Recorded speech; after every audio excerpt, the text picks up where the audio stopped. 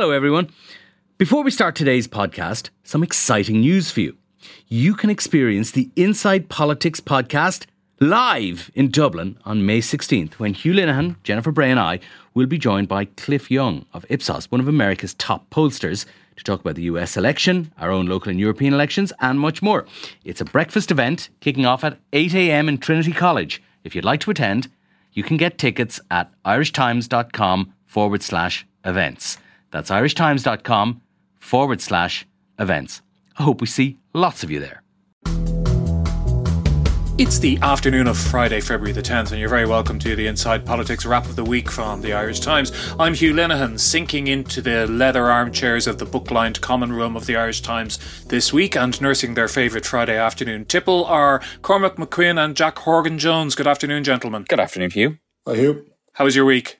Oh, wonderful. Any week with more Bertie Ahern at the end of it than there was at the start of it has to go down as a good week, or at least a very interesting one. Yeah, we're going to come to that actually straight away. But just to say, my week was grand, except a pox upon, I don't know whether she's a goddess or a saint these days, but a pox upon Bridget, whoever she is, because fitting 5 days work into 4 days is not a lot of fun at my end. But it's over now. And yes, the nation is en fete with the return of Bertie Ahern, the return of the king, I suppose, to misquote Tolkien, to the Irish political scene. Cormac, you were there last night for this. Well, yes, it's a perhaps it's a political bubble thing, but there was a certain giddiness when the news emerged on Wednesday that Bertie Ahern had paid his €20 annual membership fees and returned to the Fianna Fáil fold as an ordinary member of his Dublin Central Common. We all know what happened. There was adverse findings about his accounts to the Mahon Tribunal in 2012. Micheál Martin was preparing to expel him. Bertie jumped before he could be pushed. And for more than a decade now, he's only really surfaced doing the international statesman role, attending elections in places like Papua New Guinea and offering advice to peace processes around the world, but also more recently then as a commentator on Brexit and particularly the dispute over the Northern Ireland Protocol. But it seems the time is ripe for a return to Fianna Fáil, given that this is the 25th anniversary of the Belfast Agreement. April 10th, Good Friday, 1998 was the day it was all signed. He was, of course, one of the key architects. And there's been some discussion about his return to Fianna Fáil since September, when it was raised at a parliamentary party meeting. So when he turned up last night at a Dublin-based South Fianna Fáil event to mark the anniversary of the Belfast Agreement, he got out of the car to the awaiting press horde, camera lights on, cameras flashing, said, "Good to see us all," and was only too happy to talk about his return to Fianna Fáil. As he says, I'm only an ordinary member. I've no intention of looking for my old job back. So Micheál Martin can breathe a sigh of relief there, he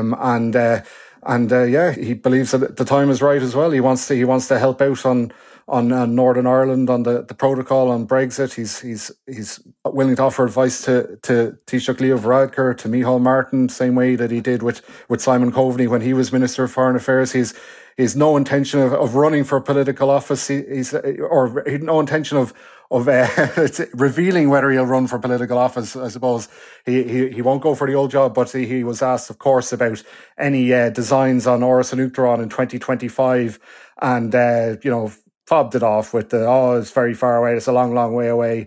I'm hoping I'm still be alive at that point. It seems to be his stock answer on that one of the last couple of months. Offered a chance to rule it out. Of course, he didn't rule it out. He just kind of fobbed it off with it's very far away. So he's going to keep us guessing on that one for some time, I think, and it will certainly be intrigue into the mix of that election coming up in 2 years' time. Jack, you were dispatched to the Goose Tavern, which is not far away from my home here, just up on the other side of Griffith Avenue, leafy Dublin north suburbs, where Bertie has been known to drop in for a pint of Bass. And you talked to the locals about their thoughts about this matter.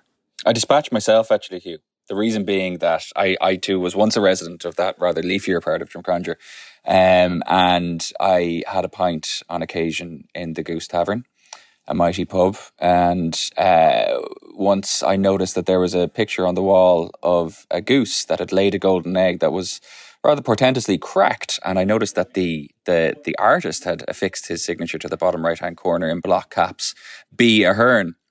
So I took a photograph, and it was actually, terrifyingly enough, in 2014 that I first tweeted that photograph, and then tweeted again during Bertie Ahern's appearance at the Banking Inquiry the following year. But I thought this was finally time to move the Goose, the Golden Goose and the Goose Tavern and Bertie Ahern from the interwebs to the pages of the Irish Times. So I went up to the pub in the middle of the day, had a cup of coffee, I hasten to add, and talked to the owner there, who regaled me with the story of how Bertie, with the assistance, it must be said, and he implied heavily the heavy assistance of a local artist, composed this masterpiece when he was Taoiseach for a competition that was run by the Star, and then it was latterly raffled off for charity. But obviously the artistic load of somebody who was involved in the kind of economic policies that culminated in the economic collapse, of someone who did all that and then sketched out a golden goose, or a goose that had laid a golden egg, which was in some way fundamentally flawed, was too much of a metaphor to resist. So I went up and I spoke to them, and they were all convinced that he's running for the Irish, and not only that, but that this was his long-term plan, and that he'd have it wrapped up if he went for it, which I suppose remains to be seen. That is not a view that's shared in Fianna Fáil, and I think that this is one of the most interesting kind of splits that has emerged from the whole kind of Bertie rejoining Fianna Fáil story, because initially when it broke on Wednesday, the Irish Independent broke the story, and some of the suggestions were that this won't go down well with some parts of the parliamentary party. There will be a lingering concern over everything that Bertie represents, and myself and Cormac were reporting that out across the following kind of day, and picked up effectively none of that. In fact, quite the opposite. Anyone who I spoke to in Fianna Fáil was absolutely delighted at this news. There was everything from a recognition of what he has done in the North and his role potentially in, be it a semi-formal or formal or totally informal role, but his role in easing the passage of what is to come, whether that would be a kind of structural reform of the Good Friday Agreement institutions, but basically his role as a living bridge to that political generation that struck the Good Friday Agreement, many of whom either aren't involved anymore or simply are dead. So, he is someone who is not dead and is there and is interested and is willing to play a part. So there was a great laudatory moment for that. There was discussions of, the fact that he was also a bridge back to a more successful era of Fianna Fáil. And one person put it to me, I'm paraphrasing here, but they said something along the lines of, it reminds us of when we dominated Irish politics. So I think there's this kind of almost atavistic thing going on in Fianna Fáil. They love to see it, and the grassroots love to see it, the base love to see it. But that hits a hard brick wall with many members of the parliamentary party that I talked to when you raise the question of the presidency. They don't like the idea of him becoming a kind of live electoral element. They don't like the idea of having to go out and potentially, at some point in 2025, having to defend or explain the findings of the Mahon Tribunal. They don't like the idea of someone who is so demonstrably from the past and carries such baggage from that era being put forward as Fianna Fáil's representative for the highest office of state, obviously, but also somebody who might, speak to a generation that doesn't and hasn't voted for Fianna Fáil and hasn't any relationship with the party. And they don't see any political dividend for themselves in it. And, pardon the French here, but the best line someone gave me about the Fianna Fáil parliamentary party and their relationship with Bertie Ahern was that they don't harbour any ill will towards him, but they're fucked if they're going to screw their own careers for him. Very reasonable. I'll ask you about the presidential thing in a minute, Cormac, but Jack, can I also ask you, Bertie Ahern famously, in his pomp, which lasted for, 30 years or so, was a man of Drumcondra, was a man of the pubs of Drumcondra, was known to frequent various hostelries. And then I think after his downfall, he kind of retired, went into his shell a bit, did he? Is it fair to say? Partly because of to some extent his the results from the Mahon Tribunal, but also because, a lot of people blamed him for what went wrong with the economy too. And so the sheen very much went off, and even locally. Is that true, or was he still a bit of a local star? To an extent. Much like other denizens of Drumcondra, I engaged in my own bit of Bertie spotting from time to time, and whenever it came up, people would say, "Oh, I saw him in the Goose." Or for a while, actually, I think he was on a bit of a fitness buzz because he was spotted in the gym of the Regency Hotel quite a bit, sporting a Dublin tracksuit, if I remember my Bertie lore correctly. But yeah, look, I mean, part of the Bertie mythology has always been tied up with Drumcondra to an extent, and the Drumcondra mafia and that group of people around him that were part of that remarkable political machine that in many ways exemplified Fianna Fáil's success of the era. And as he alluded to himself last night, not only has the political success at a national level fallen away, a lot of the people who populated the scene around him are gone. Some of them are dead. Some of them were a generation older than him. And a lot of those names that were kind of seen as Bertie enforcers just simply don't ring out anymore. Dublin Central, I don't think has had a Fianna Fáil TD since 2007, since he stepped down. And I think they may only have one councillor there who was co-opted when Mary Fitzpatrick went into the Seanad.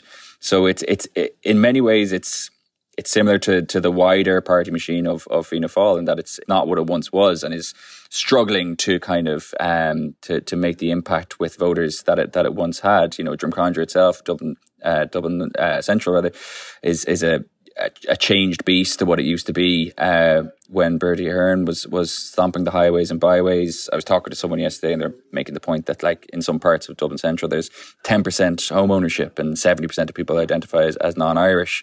So what is the relevance? How do you speak to voters like that about Fianna Fáil? It's not the Fianna Fáil of old, and it's different messages of old as well. Yeah, so Cormac, an easy question for you. I've got to sum it up the ghost of Christmas past here. The 2025 presidential election, if it's between Enda Kenny, Gerry Adams and Bertie Ahern, who wins? I like that.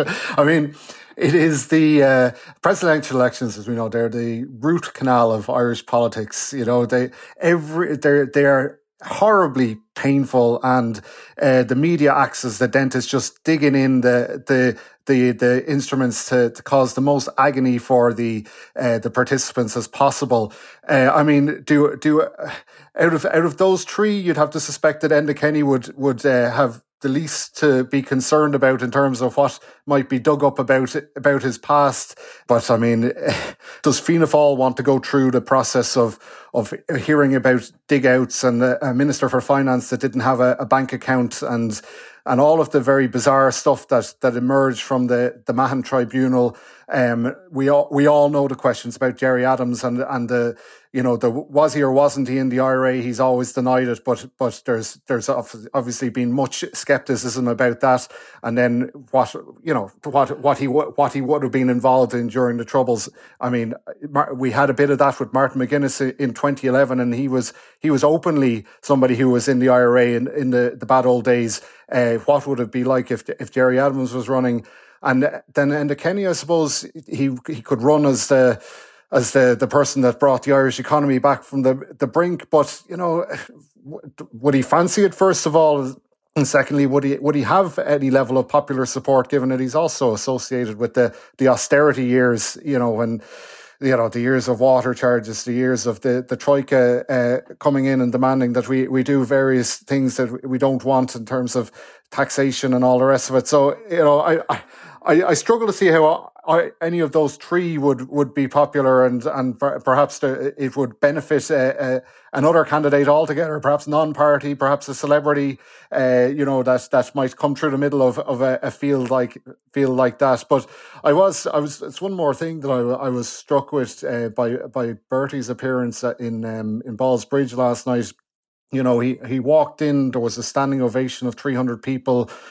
Many, many hands were shook on the way up to the stage. It seemed to me, I mean, I was in college at the time, but it seemed to me like a almost like a Fianna Fáil Ardèche of the early noughties in City West, where the kind of reception that he would have gotten back then in microcosm last night. So there's certainly a group within Fianna Fáil that are pleased to see him back.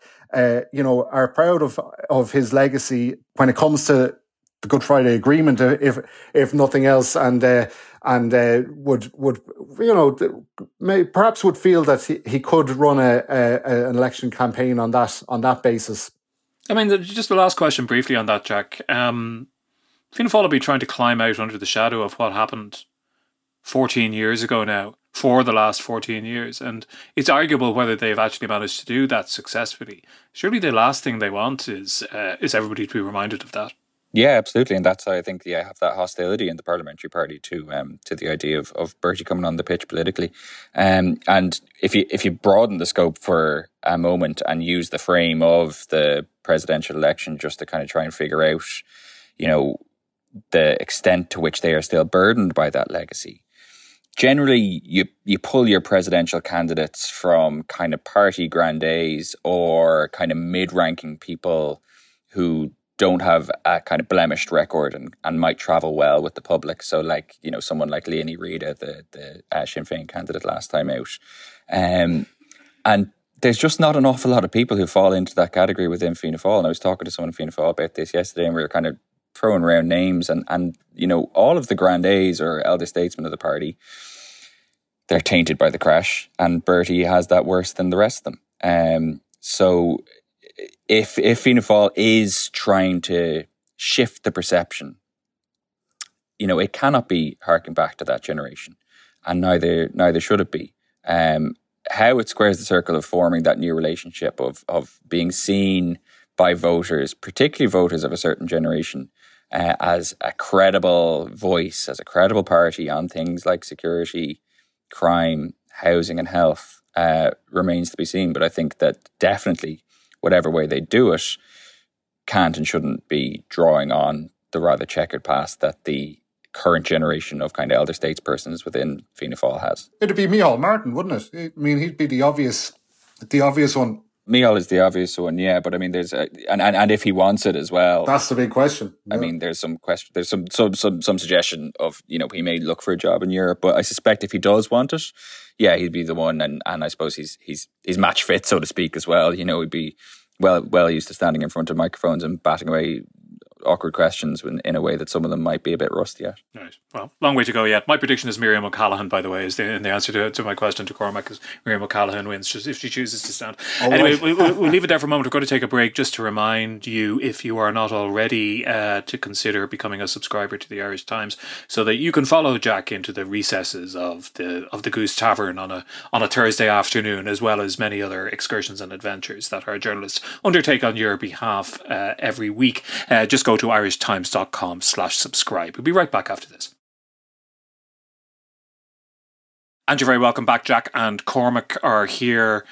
Cost of living crisis hasn't gone away. Arguably, it's getting worse. It's certainly continuing on with no sign of abating, Jack. Yes, but what is going to abate, or at least what abates under statute in the coming weeks, are the host of cost of living related exemptions and measures that were introduced in the budget. So some, cast your mind back to the budget, and you'll recall that some of the munificence of the government was felt in permanent increases, some was felt in once-off measures, and some was kind of felt in these kind of medium-term measures that were designed to kind of tick off after the winter, and so you do see a lot of them coming up to expiry. So you have the 9% tourism and hospitality VAT rate. You have the reduced VAT rate for gas and electricity.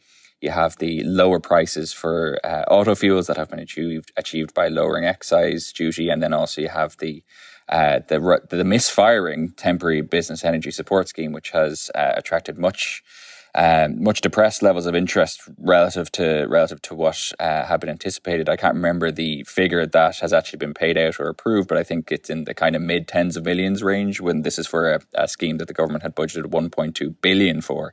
So that is something that has not landed, and there's much kind of cogitation going on in government as to why that has been the case and whether they can do anything to kind of to adjust it, to make it work a little bit better.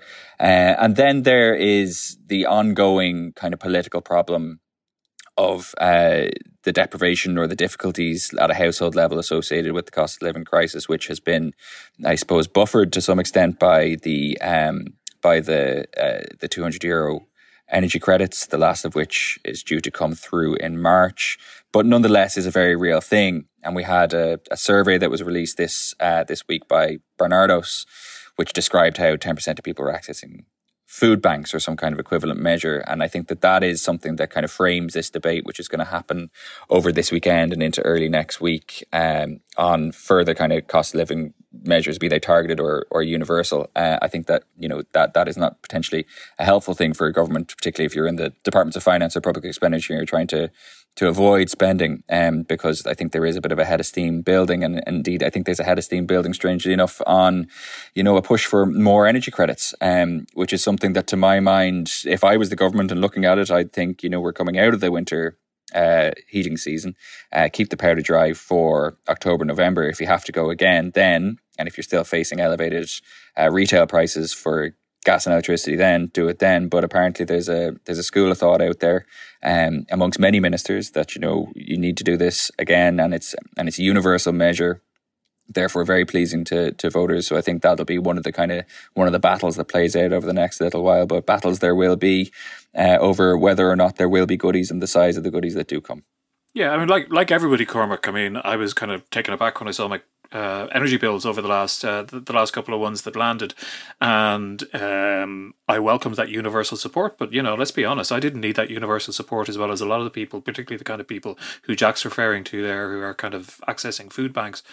And if there is an argument for some kind of support, is there not some argument for targeting it more as we move into the summer? And also, we're quite unclear. As I understand it, wholesale energy markets have changed, dramatically over the last few months, and prices have dropped quite a lot. So, the natural impulse of politicians in power is to give away money, but I'm guessing that the Minister for Finance and the Minister for Public Expenditure will be seeking to hold the line at some point, whatever that line they deem to be. Sure. I mean, the attraction of the €200 energy credit is it's simple. It's popular. The wholesale gas prices are coming down, but it does take a while for that to come into effect. There is a precedent of last year when there was the very first energy credit was I think it was March, April last year, so yes, we're coming out of the winter, but it happened last year, which makes it a very difficult thing to argue against this year. But there's going to be a debate about this. I think we'll see an overhaul in the temporary business support scheme, given how it hasn't been too successful so far. There are concerns in the Green Party over continuing the cuts related to fossil fuels for obvious reasons. But the other parties have said there won't be a cliff edge in relation to the measures that are in place at the moment, so we can expect some of them to be continued. What I do think is going to happen over the coming months is kind of a replay of 2022. Inflation is still high. We don't know how the war is going to go in Ukraine and what impact that'll have on the international economy, and we will see repeated calls over the spring and summer for cost of living measures, mini budgets perhaps as well, from Sinn Féin and other parties, just to keep the pressure on the government and to keep hammering the message that people are still struggling despite the supports that are in place. It's fertile ground, and we might have a repeat of the early budget that we had last year, and which was massive 11 billion in spending. I think I'd be very surprised if they don't do it again this year, if they can at all. That's kind of how I foresee the coming months playing out. And a related issue is the rise in interest rates, which impacts on some people more than it does on others, impacts on some of them very seriously. Jack, I'm reading our colleague Cliff Taylor on this, and that there are pressures out there to provide some kind of relief, return in fact to some kind of relief, because mortgage interest relief was a big part of the Irish economy for many years and more or less dispensed with. But there are, particularly for some people who are particularly suffering, perhaps because they were perhaps in mortgage distress previously, they may have loans with other organisations rather than the major banks, and they've really been coming under the cosh when it comes to rises in interest rates in the last few months. Yes, and it's important to, I think, grasp the different segments of the mortgage market at work here, because there does seem to be a subgroup of people who had their loans sold to vulture funds, which was obviously part of the great deleveraging that happened after the crash, when all of the banks or the state through NAMA were basically getting rid of anything that looked like a bad loan, and the people who were there to buy them were these funds, often backed by private equity. And as they move through their own financing cycle, they are more exposed to overriding interest rates because they finance themselves on markets rather than through deposits than your average high street bank. So what you see is their headline interest rates for variable products, because they tend not to have fixed rate products, moving up really, really rapidly. So you have these absolutely eye-popping levels of interest being levied on a group of people who obviously were already in some degree of distress at some point between now and 2008 because their loan fell into arrears and therefore they were classified as toxic debt and therefore they were sold on to a vulture fund. And they're now being hit with interest rates of up to 7%, which is and rapidly escalating in line with ECB increases. And making their mortgages really quite unaffordable. So you have a already vulnerable, heavily indebted in many instances, cohort of people that the central bank has estimated to be about 38,000. So it's not massive, but neither is it tiny. And you know, the fear is that some new iteration of mortgage arrears, which is already a legacy problem in the Irish market, will rear its head, and that will be difficult because A, how do you manage it, and B, it gives rise to all these terrible hard luck stories that people have, which in and of themselves become a political problem because the government ends up facing the charge that it faced for many years during the recession, which that it is indifferent to the plight of these people and prioritises the interests of financial institutions or financiers or global capital over the interests of people. And that's obviously a very fertile populist trope, and that kind of is occurring at a time when there are other populist tropes that are kind of gaining momentum around immigration and so on. So that's why I think it's a kind of politically volatile thing. On the back of that, you had also Sinn Féin, I think, making an interesting push in this direction, introducing a private member's motion on Wednesday, I think, of this week, where they were seeking for the reintroduction of mortgage interest relief, which, as you say, Hugh, is obviously something that has been part of the Irish mortgage market for many years, phased out in 2020 on a staggered basis. But it's something that the current Minister for Finance, Michael McGrath, was a fan of back in 2015. I think it was actually in a bill that he put forward, or at least controls on mortgage rates were in a bill that he put forward in 2015, which has now been kind of weaponized and thrown back at him by the Labour Party, who are also pushing this. So I think we should prepare to see a bit of a kind of redux of recession-era politics when it comes to the affordability of mortgage products, fair treatment of people by banks and or vulture funds. And you know, this is something that I think the government is potentially vulnerable on. Like, before there was a housing crisis, you know, the obvious angle of attack was the fact that the government was soft on banks and hard on borrowers. So I would expect to see that return with a vengeance, so long as we are in this higher interest rate environment, which I think is at least the rest of this year probably. And there will be an associated pressure, I think, on government to come up with some kind of policy intervention that helps alleviate the pressure, but without bestowing kind of preferential treatment on one class of borrower ahead of another, or indeed skewing or screwing up the mortgage market, which is a really difficult balance to strike. Yeah, that sounds like a very tricky line to follow. We'll leave that subject there for the moment. Every Friday, we each pick an article from the previous week's Irish Times that we want to recommend to our readers. Cormac, what were you reading? It was a story by Simon Carswell today, actually.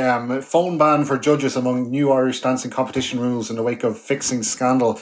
This is the murky and cutthroat world of Irish dancing, and all of these new rules have been put in place ahead of this week's All-Ireland Championships down in Kerry for judges. And they are being treated in some ways like a jury in a high profile trial where they're being told that they have to dine away from the participants and the Irish dancing teachers when they're having their lunch. You know, they're not to bring their phones, smartwatches, tablets, anything like that from their hotel rooms. Papers that they'll be using in the course of their judging will be provided in sealed envelopes and taken away by specific people. All of this on the back of concerns that the decisions in terms of the jigs and the reels literally were being influenced by Irish dancing teachers or people connected to the participants. Our listeners lead sheltered lives and they may not be aware of this scandal. Influenced how, and in what way was influence being exerted? Oh, well, text messages, suggestions in some cases of sexual favours, very, as I say, murky stuff. But it has been a scandal in the Irish dancing world over the last 6 months or so, I think. And we're seeing the outcome now in the new rules for judges at this weekend's competition. Yeah, I'm going to be very disappointed if there isn't a movie on this story at some point. I think it's prime material for a kind of a Baz Luhrmann-esque, Strictly Ballroom kind of approach to the whole very colourful world of international world of Irish dancing. It is colourful, but I think, well, just to jump in on Cormac's favourite article of the week for a second, what we lose sight of here, because of the colour involved, and because it is, great crack, is that this is actually, it's quite a serious story as well. It's a corporate governance scandal at a very large organisation that a lot of people invest an awful lot of time and money into, and is also like a cultural export of Ireland, so all the more reason why to make a book or film out of it. You're absolutely right. What was your article?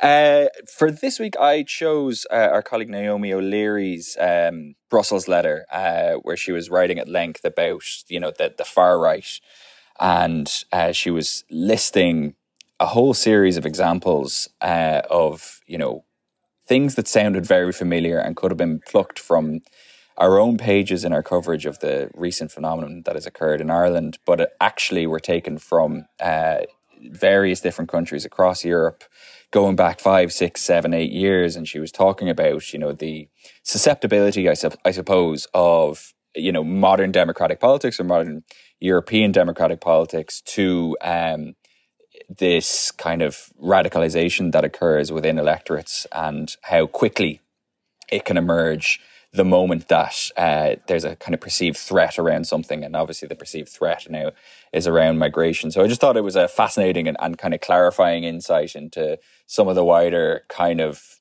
psychologies of electoral politics that are underpinning one of the kind of big movements of this age, I suppose, which is migration for whatever reason from one part of the world to the next, and how societies and how politics writ large can and should confront it and avoid, I suppose, making some of the mistakes that were made in the recent past by our colleague governments in Europe. Yeah, I think it was a great piece, and I thought it really illustrated one of the things that makes me glad to work for the Irish Times, to be honest, which is that we have a team of foreign correspondents, and they can make connections between trends that are happening overseas and how they're relevant to Ireland in a way that I would suggest most of other Irish media organisations can't, which is another good reason to subscribe, of course. I'm going to pick, my article is one by Newton Emerson, who is very good at sort of poking under the hypocrisies of Irish politics on both sides of the border. We had a lengthy discussion about, the Irish Unity Project